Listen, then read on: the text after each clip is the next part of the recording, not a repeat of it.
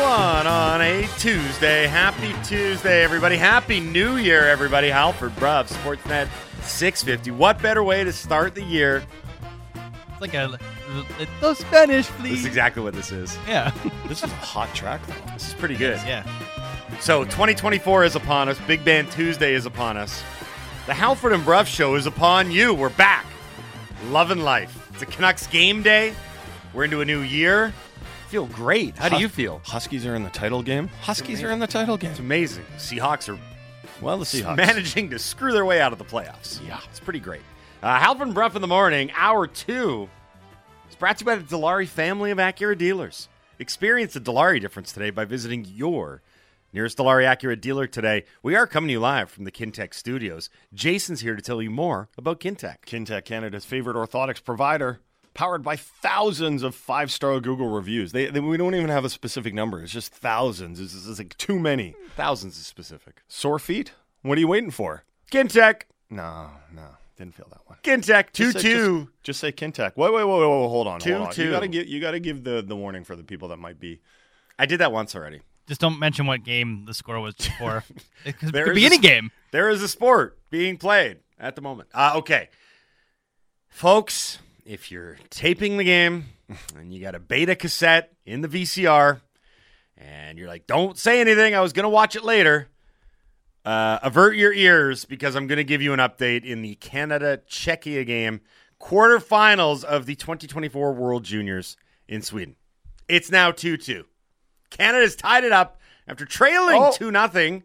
Well, there's an early chance there. Don't do that. Is that illegal to call Yes. call this game?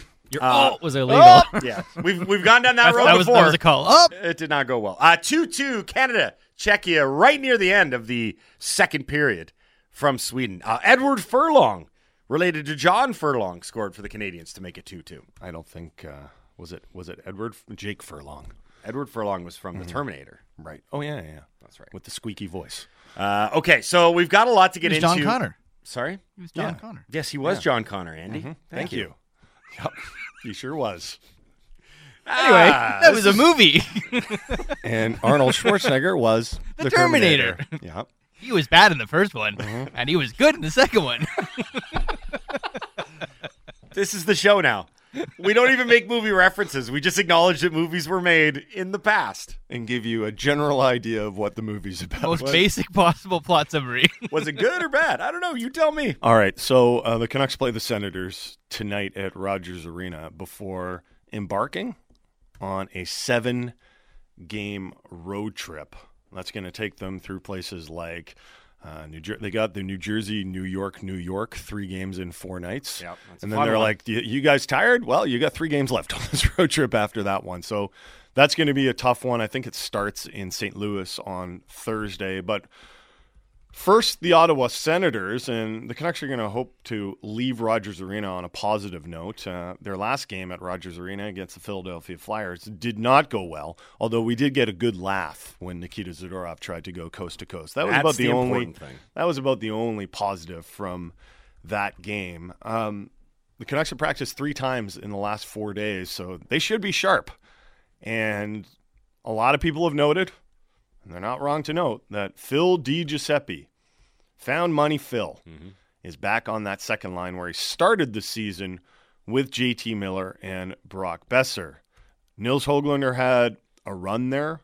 Andrei Kuzmenko spent a little bit of time there when he was knocked off the first line.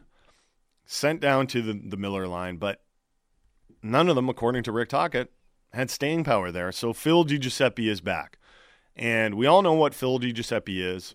He's a guy that does all the staples that Rick Tocchet likes. A details guy. Right? He's also still a guy that, for most of his pro hockey career, has bounced between the AHL and the NHL. He's bounced around to a bunch of different organizations. He was a great story at the beginning of the season because, wow, here's this guy that just seems to have found a role with JT Miller and Brock Besser. Well, he lost that role.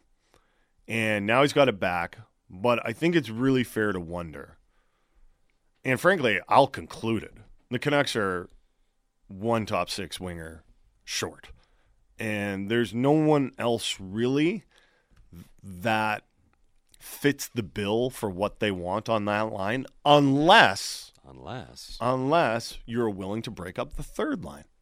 But who wants to break up the third line? Like, sure, I could. Like, or maybe honestly, make the third line the second line. But anyone think about that? Well, at times it already is. To be perfectly honest with you, the third line has been all reliable. Whether it's Pius Suter started the season as the center, but now it's Teddy Bluger in between Connor Garland and Dakota Joshua. Now, I don't want Connor Garland on that second line, but I could see Dakota Joshua on that second line. But then you can't break up the you don't want to. I don't think you want to break up the third line. It's going. I think there are some guys out there, and probably not the time to do it now. I don't think the Canucks are desperate enough to have to go out there and add a winger now.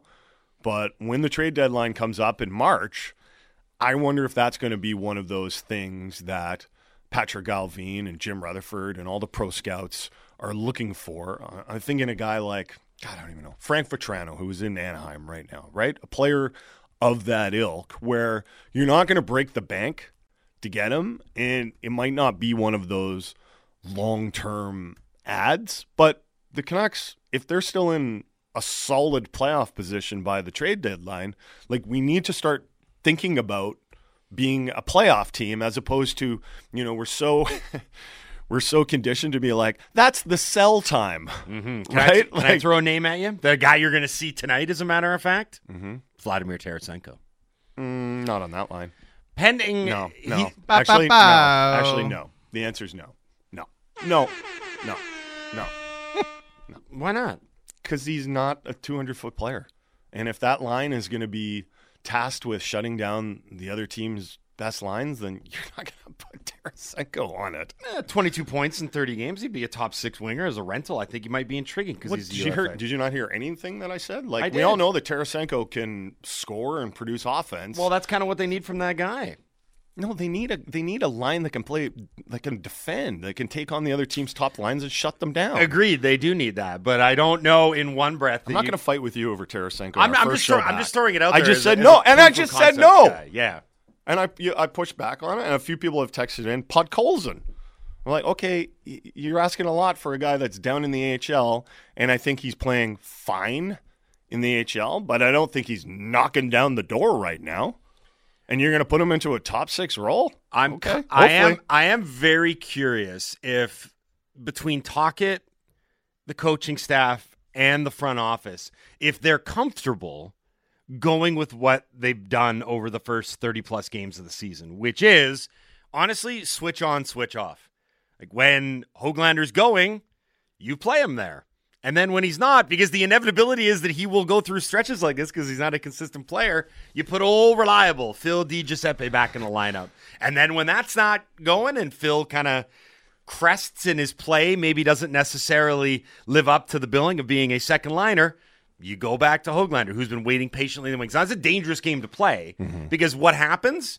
You just end up waiting for the bottom to fall out with either guy. It's like, well, it's an inevitability that he's going to hit the skids here. We have to flip another guy into that spot. Ramon texts into the Dunbar Lumber text line. He says, put Mikheyev on line 2 and Tarasenko on line 1. Ramon, are you trying to give Rick Tocchet like a heart attack or something like that? Can you imagine a line with Petey, Tarasenko, and Kuzmenko?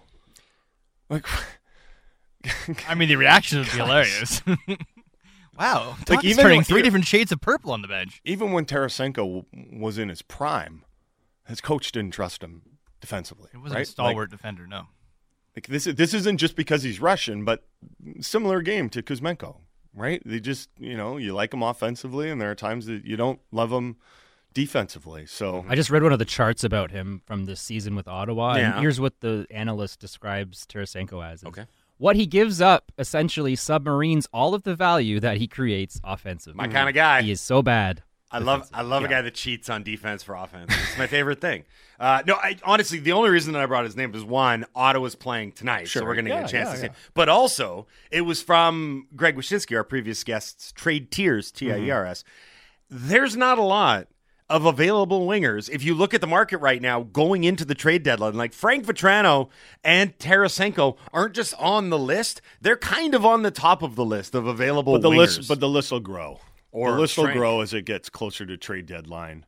Maybe at Stamkos? Well, Stamkos That'd be is kind of funny. Stamkos is that's going to really dictate the entire trade market going into March. But I digress. So I think the conclusion from this conversation is that a lot of people would like to see the Canucks add another top 6 winger, because they're looking at Phil DiGiuseppe being bumped up to that second line and going, we love Phil DiGiuseppe, but we don't know if he's a top 6 guy on a team that wants to go to the playoffs and do something, right? Not just be there.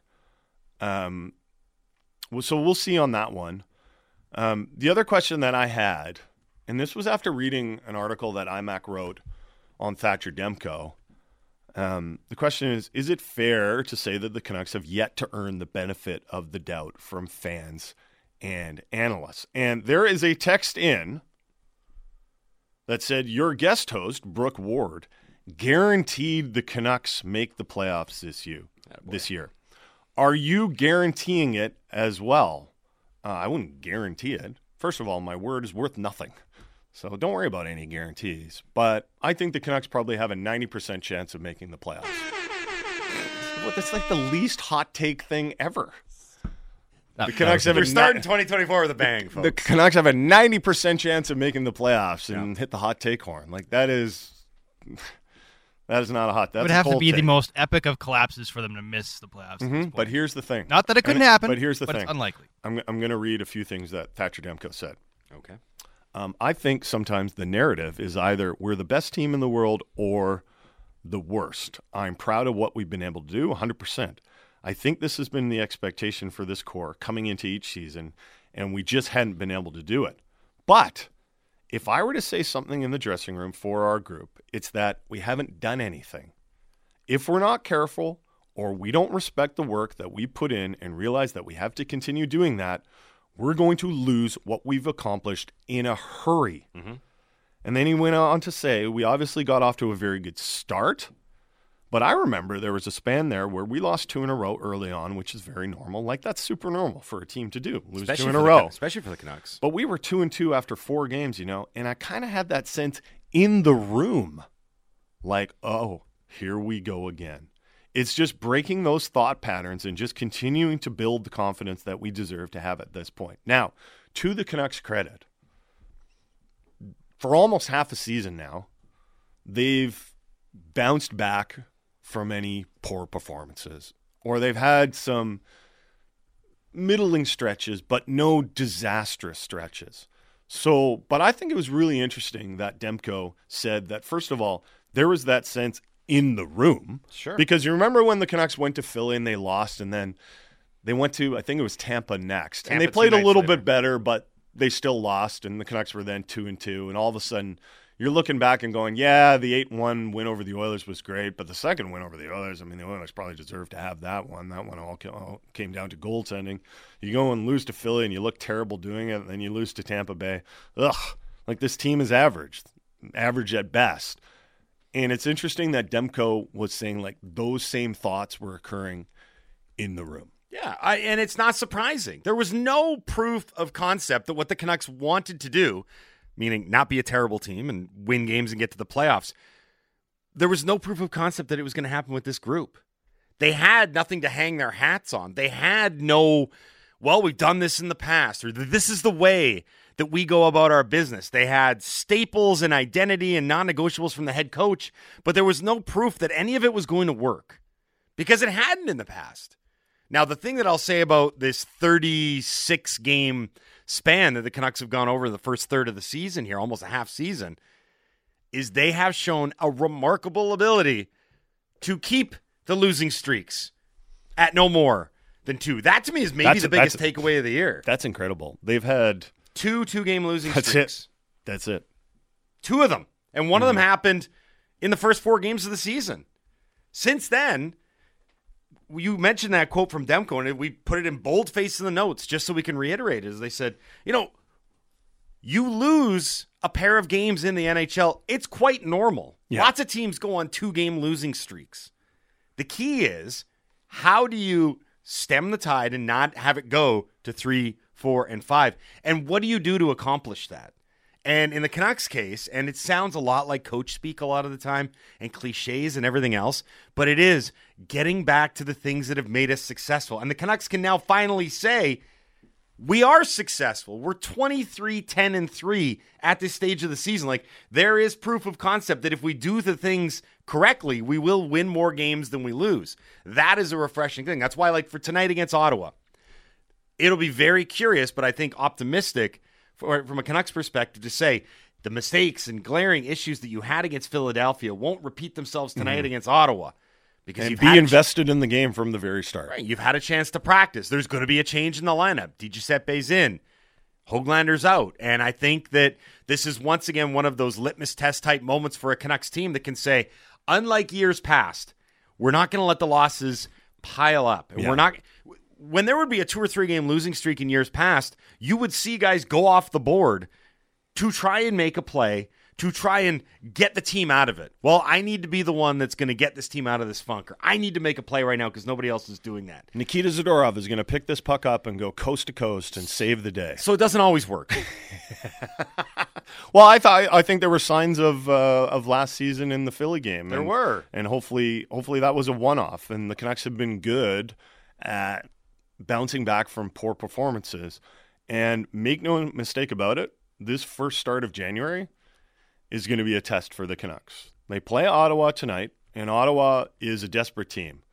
Technically, they're last in their division, but they haven't played many games, right? They played, I think, something like, 6 or 7 fewer than the Canucks? I have to check the numbers there, but they haven't played many games. So they're a desperate team. They got a new coach, and they're trying to save the season. Then you go into St. Louis on Thursday, and this is another team that's made a coaching change, and they have been playing better. Not amazing, but they've been playing better. And then the trip really starts to get tough. Next Saturday, they're in New Jersey. They never play well against the Devils. There just doesn't seem to be a very good matchup against the Devils. And then they get a day off, and they play the Rangers, which would be in some people's power rankings as the top team in the NHL. Good team. Very next day, you got Bo Horvat and the Islanders. So you're doing that on a back-to-back. Those 4 games alone would be a tough trip. Then you tack 3 more on. You play in Pittsburgh, in Buffalo, and finish it up in Columbus. Now, you might be like, well, Buffalo's not very good. And they're not. Columbus is even worse. They are. But, that's at the end of a road trip. You're tired. And then you're finally home. But these 8 games over this next little while, only 1 of them at home, 7 on the road. We're gonna. I mean, we've been saying this all season, and most of the answers have been positive. But we're gonna learn a lot about this Canucks team because this is a serious, serious challenge. Well, as we switch gears here on the Halford and Breff Show on Sportsnet 650, Happy New Year, everyone! By the way, we're gonna talk about another team that we found a lot out about, not just on Sunday, but throughout this regular season, and that is the Seattle Seahawks. For as up and down and as crazy and at times as bad a season as this had been, going into Sunday's game at home against a third-string quarterback, Mason Rudolph, and the Pittsburgh Steelers, at least the Seattle Seahawks could say this: we control our own destiny. If we win our last 2 games of the season, we are going to the playoffs. That is now no longer the case because the Seahawks fell 30-23 to a Steelers team that ran left, ran right, ran up, ran down, and ran all over the Seahawks on Sunday. Seahawks are now 8-8. They need help to get into the playoffs. I don't think that help will be coming, and it was one of the worst tackling performances I have seen from a professional football team in an awfully long time. Do you remember how we were kind of casually making fun of the Steelers' offense the whole year? Like, I would just happen to be watching Steelers games for whatever reason because I don't get all the extra games. I just get what's given. You used to ask our next guest, Mike Tanner, all the time, what's going on with the Steelers offense? And I don't think it was them that just dramatically improved in the game against Seattle. I think Seattle's defense was that bad. And the hard thing for me in watching a performance like that was, you know how I like to blame people? Yes. You know how I like to, because it makes me feel better? Oh, I'm aware. To blame someone. Very aware. Very aware. Yeah, I like to, if something goes wrong, I like to blame Laddie or A-Dog or Halford. Not me, of course. I never make mistakes. But no. I didn't know who to blame because you can sit there and go, okay, well, you can blame the players, right? You're professional football players. Tackle. Like, you've done it before. So tackle. How many times did the Seahawks get stiff-armed out of the way? Repeatedly. Right? Like Reek Woolen. Like, hey, try going low. I don't know. Or you can blame the coaching staff, whether it's Pete or defensive coordinator Clint Hurt, maybe they need to do something different. I don't know. I'm not the expert there, but it didn't look very good. Or I also found myself blaming John Schneider. I'm like, maybe you should find players that know how to tackle. Remember all that draft capital and you spent on Jamal Adams, who wasn't even playing and hasn't been good? Like, that's part of the frustration on this defense, right? Yeah, it was nice to have Witherspoon back, and he did make a couple plays, but, and I think the addition of Leonard Williams has been good. I think he's been a nice addition for them, but, this defense right now is bad, right? And the most frustrating thing about the Steelers game was everyone knew their game plan. It wasn't going to be like, we're going to let Mason Rudolph go wild, right? Like Rudolph cook. Yeah, let Mason cook. Like you did. He did actually look pretty good. He did because they had a great running game, right? Like everyone knew that the Steelers were going to come in and be like, we're just going to run the ball and we're going to try and control the line of scrimmage on both sides. And they did that. And that was frustrating to watch because it is really, really, and we've seen this for a few years, right? I've compared the Seahawks run defense to the Canucks PK, right? Earlier in the season, the Canucks PK looked improved. Early in the season, the Canucks run defense looked improved. But it's still a major weakness. I thought it was very telling during the broadcast that longtime stalwart NFL former linebacker Jonathan Vilma, who was on the call, must have said, 15 times during the game, hey, you can call up whatever scheme you want. Yeah. You can coach them up however you want, but if players aren't going to make tackles, it ain't going to make a lick of difference. They did not tackle. Here's a stat for you. The Steelers gained 132 of their 202 rushing yards after first contact. That stat, that is horrible. That stat is basically a broken tackle stat, or if you want to look at it from a defensive perspective, inability to make tackles. But is that not also, it's multiple things. It's first of all, the first tackler's not making it, but also he's not even holding up that player enough for everyone else to go tackle the most yards after first contact that Seattle has allowed in 10 years. And it didn't just happen at home. It happened in a game where you controlled your own playoff destiny. The players controlled so much of this, and they came up so short. Now, if you want to extrapolate it out, you can say, is this on the front office for the guys that they brought in? Because that front seven, they brought back Bobby Wagner. They did add Leonard Williams. Like, they've made additions to the group, but nobody can tackle. And it's happened really since week 4 or 5 of the regular season. As Jason pointed out, there were no secrets about what Mike Tomlin and the Steelers wanted to do on Sunday. Anyone that did a preview of that game, Associated Press or otherwise, all the game previews said the same thing. They got a third-string quarterback. They're going to come in and they're going to run the ball with Harris and Warren. And then they just went out and did it. It's very disheartening, but it's been a disheartening year. In a lot of ways, I'm not glad, but I kind of feel vindicated and validated, thank you, that this is the way that the season is going to end because they don't really deserve to be a playoff team. They have not played well enough this year at any time to be a playoff team. The Seahawks can still make the playoffs if they beat Arizona. And that's not a given, considering Arizona just went into Philly and beat the Eagles. And Green Bay loses to Chicago, which is possible. Chicago has been playing a lot better. Maybe future Seahawks QB Justin Fields can give the Bears a big win over the Packers. And the Bears are going to be motivated for this. Believe me, they are. As a team, they've been owned by Green Bay. Like Aaron Rodgers used to, make a big thing about absolutely owning the Chicago Bears. So if the Seahawks can get a win over Arizona, which they should be able to do, and the Bears can upset Green Bay, the Seahawks will make the playoffs, and they'll get – who are they going to get then? Dallas maybe? Most likely, yeah. But, there's still a lot to be shaken out in the playoff picture. Speaking of that playoff picture, our next guest, Mike Tanier, our NFL insider from The Messenger, is going to join us to talk about everything else that happened in the National Football League, non-Seahawks related. There were a lot of big developments as we go into the final week of the regular season. You are listening to the Halford and Bruff Show on Sportsnet 650. The most opinionated Canucks show out there. Canucks Talk with Jamie Dodd and Thomas Drance. Be sure to subscribe on Apple, Spotify, or wherever you get your podcasts.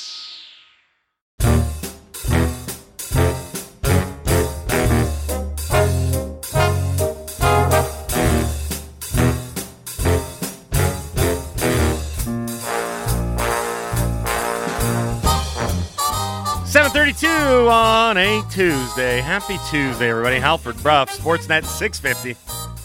Halford and Bruff in the Morning is brought to you by the Dilawri family of Acura dealers. Experience the Dilawri difference today by visiting your nearest Dilawri Acura dealer today. He is normally our Monday morning quarterback, but because it is Tuesday, he is now our Tuesday morning quarterback. He is Mike Tanier, our NFL insider from The Messenger. He joins us now on the Halford and Bruff Show on Sportsnet 650. Good morning, Michael. Happy New Year to you. Happy New Year, and thank you for not calling me yesterday morning. Yes, right. How was your New Year, Mike? It was great. I worked, so I had a work hangover on Monday. I had my usual work hangover from watching all of that football, but it was still nice to sleep a little late and to take a moment to digest all of these playoff scenarios, which I still don't 100% comprehend. Did you watch Michael Penix at all yesterday? Did you watch any college football? I know sometimes you like to compartmentalize. You're just like, the NFL season is the NFL season, and then once that's over, then I get into prospects. That's exactly it. I only watched a little bit of the first game. I was not awake for the later game. Rest assured, it will be DVR'd and watched by the time of the draft. Did Penix ball out? He was incredible. As a guy that's watched him a lot over the last couple of years, this was probably his signature game. He was really good, really good on a big stage. It's going to be an interesting draft season, I'll tell you what. I do want to turn our attention to the National Football League now, and let's just start with the big question that's hanging out there. You wrote about it in the walkthrough. Should we all be mentally and physically preparing for a Baltimore Ravens, San Francisco 49ers Super Bowl? Yes. And then when you try to make some kind of argument to the other side and say, well, it's not going to be that, that's not what's going to happen, you usually start with something like, well, remember 4 years ago when Lamar Jackson was bad in the playoffs? It's like, yeah, okay, Lamar Jackson was bad in the playoffs. Tell me about Josh Allen now. Tell me about these other guys. Or you have to start saying, well, if Christian McCaffrey gets hurt and Deebo Samuel gets hurt, yeah, that's true. And what happens if, CeeDee Lamb and Micah Parsons get hurt? We have to do the same thing. If you're looking at who's the best teams, if you're using any statistical measure, if you've been watching football, particularly for the last month, the two best teams are, in this order, the Baltimore Ravens and the San Francisco 49ers. But we don't have to worry about that order unless they play each other. By the way, I'm looking at the odds right now.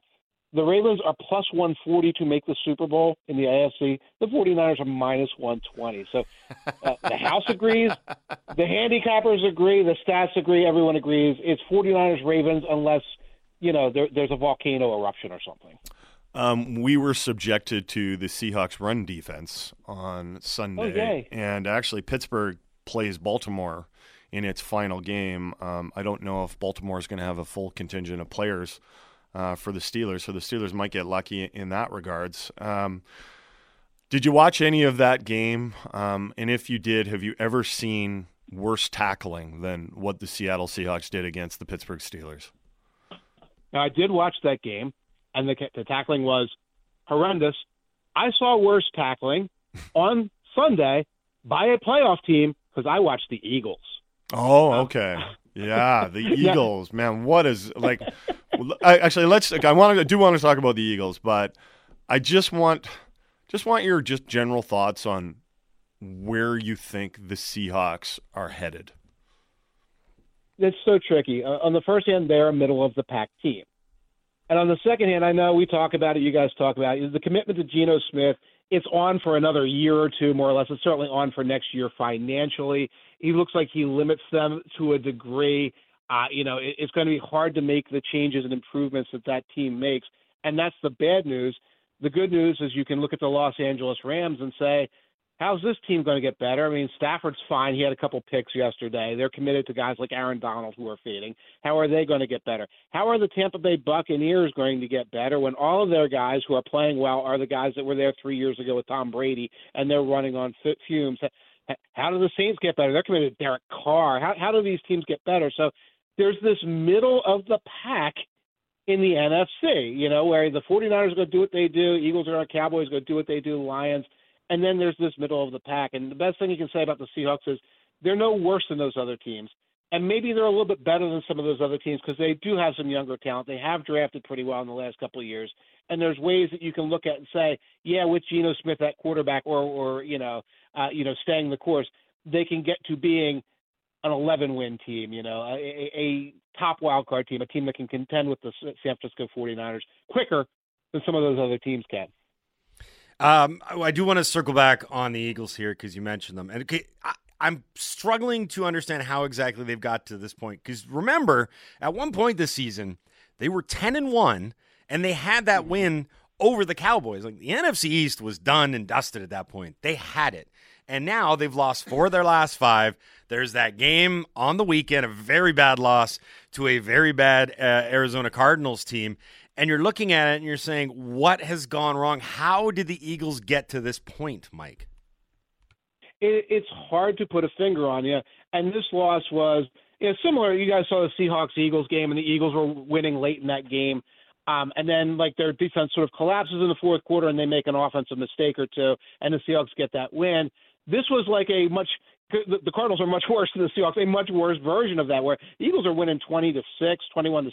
Looks like they have things under control, and they can't stop a handoff. They're just getting out-coached and out-muscled and out-hustled on defense.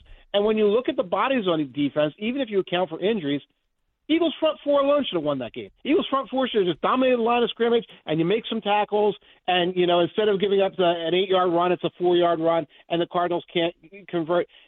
It's stunning. Now, a lot of fingers getting pointed at the defensive coaching staff.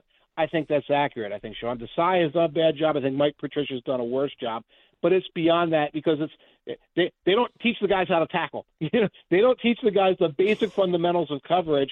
And I think from a team-wide Eagles situation, it's like a confidence crisis right now that's not going to be solved during this regular season or certainly in the playoffs.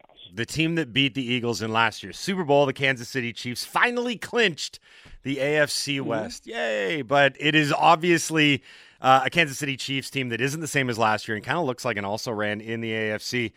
Do they have a shot at making a run in the playoffs, or are they, as you put it very cleverly, the Eagles wearing red uniforms? That's it. They're the Eagles, except all their problems are concentrated in one place: the receivers. Defense is okay. Offensive line plays pretty well. Mahomes is more or less fine, although you see him pressing and trying to do too much. It's this one bad unit as opposed to this, short circuit that goes from all around the house like the Eagles have there. And I don't see them making a serious run in the playoffs because the whole argument comes down to Mahomes will set us free. That's a tall order in this particular playoffs. The Baltimore Ravens are so much better than everybody else. The Buffalo Bills are playing better. The Dolphins run hot and cold, but when they're hot, let's put it this way. If you're looking for a team that say, well, they're just going to score a bunch of points and that's going to solve the problems, that's the Dolphins. That's who they're going to be. If you're looking for a team, it's like, well, the defense will clamp down no matter what happens. That's the Browns right now. It's hard to find what the Chiefs' niche is, except they're the defending champions. Even in the Tom Brady heyday, that wasn't enough. When the team was flawed, that wasn't enough to say, well, that's it. They're going to make their run. I don't think it's going to be enough for the Kansas City Chiefs. Do you think the Bears could pull the upset and beat the Green Bay Packers? Because the Seahawks need that to happen in order to make the playoffs. God. It can, because any team can upset the Green Bay Packers because, A, the Packers defense tends to brown out. B, the one thing that the Packers defense always sort of fades on is scrambling quarterbacks. It's always, for the Packers, it's always the first time, going back to, the Colin Kaepernick and the 49ers in the playoffs. First time they ever seen a read option every single week, no matter who uses against it. That's a problem. And the Bears are playing a little bit better football right now. If you watch the Bears, Fields is a little bit better than he was. DJ Moore is unbelievable right now. Their defense has firmed up significantly. I wouldn't circle that upset for Seahawks fans. I'm sorry, but it is possible. I'm saying there's a chance.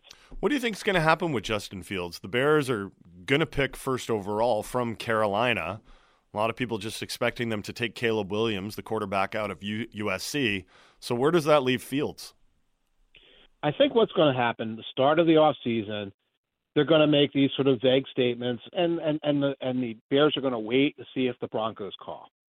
Like, hey, you guys want Justin Fields? You want to overpay? You want to do something crazy? They're going to wait for some of these other teams. They're waiting for the Patriots to call. They're going to see what happens in the coaching carousel. And if some team, looks around and says, hey, you know what? We don't have a good quarterback solution right now. We're late in the draft. Whatever. Let's do business with Justin Fields.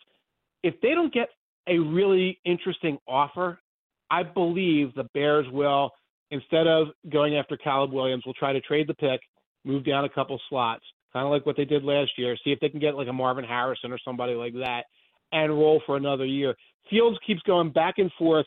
You keep seeing the talent, and you keep seeing enough like management to say, yeah, don't give up on this. Don't give up on this because the talent's unbelievable, and he's learned this and he's learned that. And then just when you believe in him, he fumbles or the second half of a game comes and he can't move the ball anymore. So very tricky. They'll look around, I think, to see if someone's going to solve the problem for them by making them an offer they can't refuse. Well, let's talk about those Denver Broncos. When Sean Payton took that job, do you think he had any intention of working with Russell Wilson long term? No. Yeah. It's clear, right? It's clear. He signaled that from the beginning. All that stuff that turned into a Jets drama, because everything turns into a Jets drama, was him signaling in the organization. The Russell Wilson the stuff, the diva stuff is not happening. I'm already mad at it. I'm not accepting it. I'm looking for a way out of it. That was the beginning. The only exit strategy would have been if Wilson, threw 3 touchdowns a game and really demonstrate, look, the 5 years ago version of me is still here. As soon as that wasn't happening, Peyton began looking for a way to sour that relationship. You wrote in the walkthrough on that note, you said, quote, few coaches handle message control and behind-the-scenes politics like Sean Payton does. Can you expand on that as it regards to the decision and timing of the decision to bench Russell Wilson? Well, what happened was, and we got all this, and Wilson corroborated stories that were, told by insiders everywhere. The Broncos began threatening to bench him if he didn't waive his injury clauses, injury guarantees, around week 8, week 9, I forget exactly when, but it was after a win. It was at a point when the Broncos was like, you guys are 4-4 or 5-4, whatever you turn the corner. Peyton starts rattling sabers. Now, to his credit, Wilson doesn't void these guarantees. I would never recommend anyone void guarantees in their contract. That's nuts. So so they played poker, they played chicken, and Sean Payton didn't bench him right away because Sean Payton was waiting for a chance to bench him against an opponent that would basically lose no matter what, and so it would look like a vindication. He waited until the Chargers came along with no Justin Herbert, no Brandon Staley, no Keenan Allen, no this, no that, no the other thing, and said, here's a team I can beat with Jarrett Stidham. Mm-hmm. And that's when he made the move. And we're going, and also the whole idea that you wait 6 weeks with this hanging over Wilson, so there's this backroom thing. He was looking for an excuse to make Wilson look more like the bad guy during this. That's what he's trying to do. He wants Wilson to pop off. He wants there to be like this drama. He wants something like that so he can look like he's the one in control and he's the one making the decision. And, he has not formally said anything about his role in all this. So that's what you're getting with Sean Payton. Now, I'm sorry, I'm cracking up here. No, I know. The Broncos should be used to that. Going back to the days of Mike Shanahan, he did stuff like that. Their coaches were generally good at that. And that new ownership group looks like it's full of people with, a lot of political history who know how to play this sort of game. And so that's what you're going to see from the Broncos moving forward. We're speaking to Mike Tanier, our NFL insider from The Messenger here on the Halford and Bruff Show on Sportsnet 650. Mike is also our Monday morning quarterback, brought to you on a Tuesday, and he is brought to you by the Clayton Public House. Pre-game to post-game, the Clayton Public House is your home of football. Catch all the action on 15 screens and 2 giant projectors. Visit them online at theclaytonpub.com. Mike, prior to our show in the morning, we air some CBS Sports Radio, and I was driving in this morning. They are still talking about Dan Campbell's decision-making at the end of Detroit's 20-19 loss to the Cowboys on Sunday Night Football, in which he went for it not once, not twice, but thrice for a 2-point conversion to win the game. What did you make of Dan Campbell's decision-making all three times it did not work for the Lions? Okay, well, the first time I like going for 2 there. It's the aggressive move. That's who they are. The percentages are pretty good. You go for it. You convert. There's a bad officiating mistake, which, by the way, I like the fact that Pro Football Talk has landed on, Campbell should have double explained it to the referees. Okay, you're going too far with the take here. Back off. Anyway, so that happens. He's livid. At that point, someone should have gotten in his ear and said, Coach, it's time to kick the extra point. You're not going to convert from the 7-yard line. That's too hard. The running game is out of position. You don't have a Lamar Jackson who threatens with the run. Cowboys are going to make this. Then they get another chance again with that penalty, and he still does it.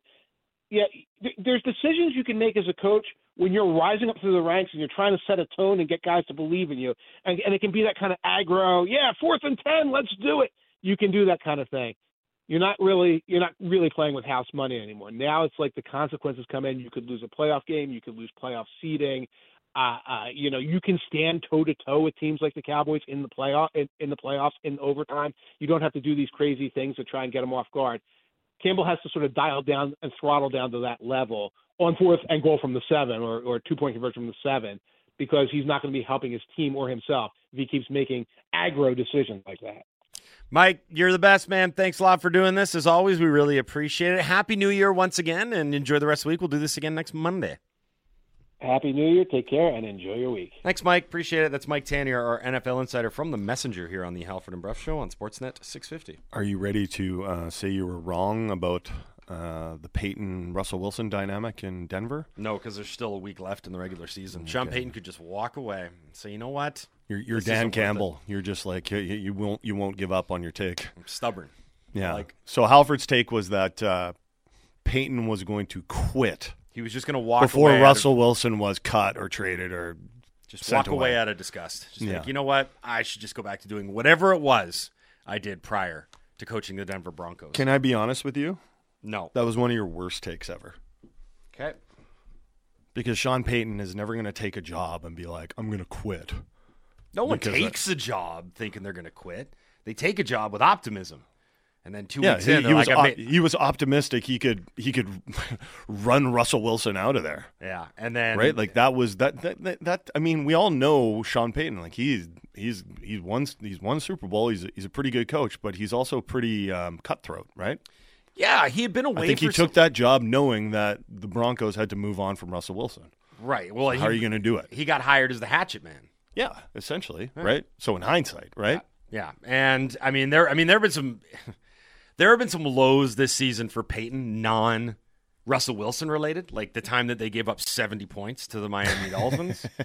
So it's not like he's been infallible as a head coach. I mean, I did enjoy that. Pretty big scrutiny. I did enjoy that month where Broncos fans were like, actually, we won the trade with the Seahawks. Like, you didn't. They marginally got back into playoff contention. Yeah.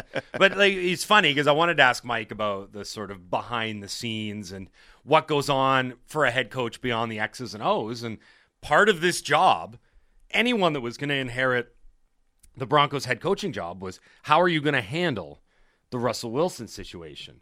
And with Peyton, and that's why I brought up the timing and the sort of behind the scenes messaging, is there were a couple very obvious things that needed to happen from an organizational standpoint, regardless of who the hatchet man was. And one was making sure that they weren't going to be on the hook for there's still going to be a massive financial penalty, but not a massive financial penalty, which is why they benched him the time that they did. And the other one was, and this is an important thing for the casuals, is he did the change at a time where you bring in a new quarterback and he kind of looks all right because you're playing against Easton Stick and the Los Angeles Chargers. Like, I mean, all those things matter in the NFL. Mm-hmm. There is a certain sense of window dressing and making things appear like you've got it in control when really you don't. Jarrett Stidham's probably not the answer at quarterback, but for 1 week, he was. But it's 100% culture.